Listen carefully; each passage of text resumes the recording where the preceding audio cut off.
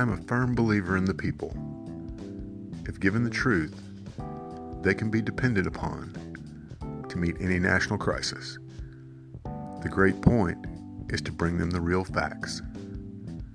Abraham Lincoln.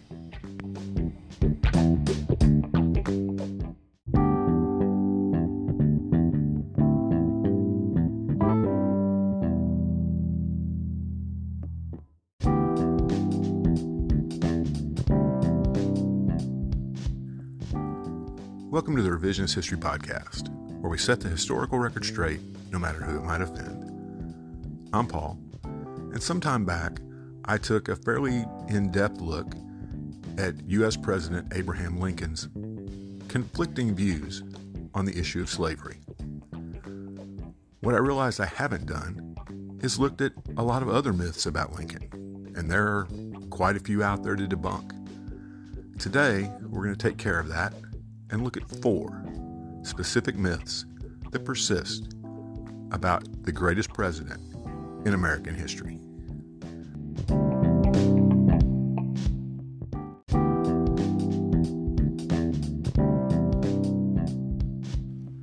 Now, because I did cover it in a previous episode, I will not go into the competing myths that Lincoln was either an abolitionist who always intended to abolish slavery, or a supporter of slavery forced into emancipation by the events of the Civil War. You can check that episode out if you'd like, but in a nutshell, Lincoln's greatest concern was always the preservation of the Union. There are several other persistent myths about the 16th president, one of which ties in with the episode about his views on abolition. This is the myth that Lincoln actually owned slaves. This is a historical revision put forward by some to make the case that Lincoln, in reality, supported slavery and only emancipated the slaves in the South to keep Britain and France from supporting the Confederacy. It's a crazy claim on several levels. First of all, other than a 7-year period from his birth to 7 years of age, when his family lived in Kentucky, Lincoln lived his whole life in free states where owning slaves was not really even an option. He was also, with his parents, a member of the Separate Baptists, a denomination that forbade, among other things, alcohol, dancing, and slavery. It's true that his wife Mary's relatives owned slaves, but Lincoln never did. A second myth that also ties into the issue of slavery, an issue hard to escape with Lincoln for obvious reasons, is that the Emancipation Proclamation ended slavery in the United States. It didn't. In reality, the Emancipation Proclamation, which was issued on September 22, 1862, and became effective on January 1, 1863, only freed the slaves in the 10 states that were still, at that time, in rebellion and not under Union control.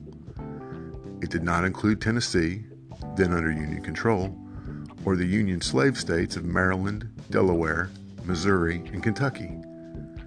As mentioned earlier, this did indeed have the effect of keeping England and France, both of which were anti-slavery, solidly on the side of the Union. Slavery did not officially end in the United States until the 13th Amendment to the Constitution was passed in 1865.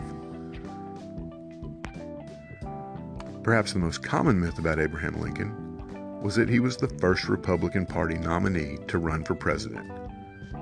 Now, he was indeed the first Republican to be elected president in 1860, but he was not the party's first nominee. That honor goes to John C. Fremont, who was the party's nominee in the 1856 election. The party had been founded 2 years earlier in 1854.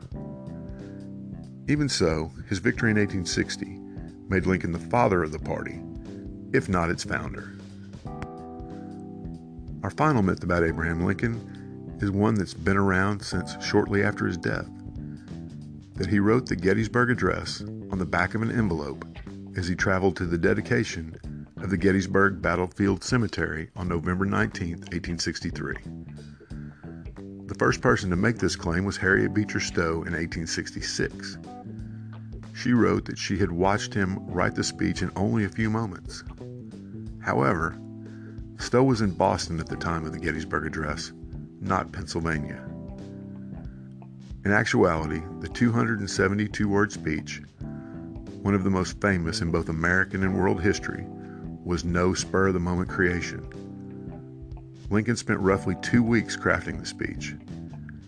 There are 5 known manuscript copies of the speech in existence, but none of them are on the back of an envelope. So that's 4 myths about Lincoln debunked. Do check out our other episode on Lincoln for more about this great and complex man. And we'll see you next time.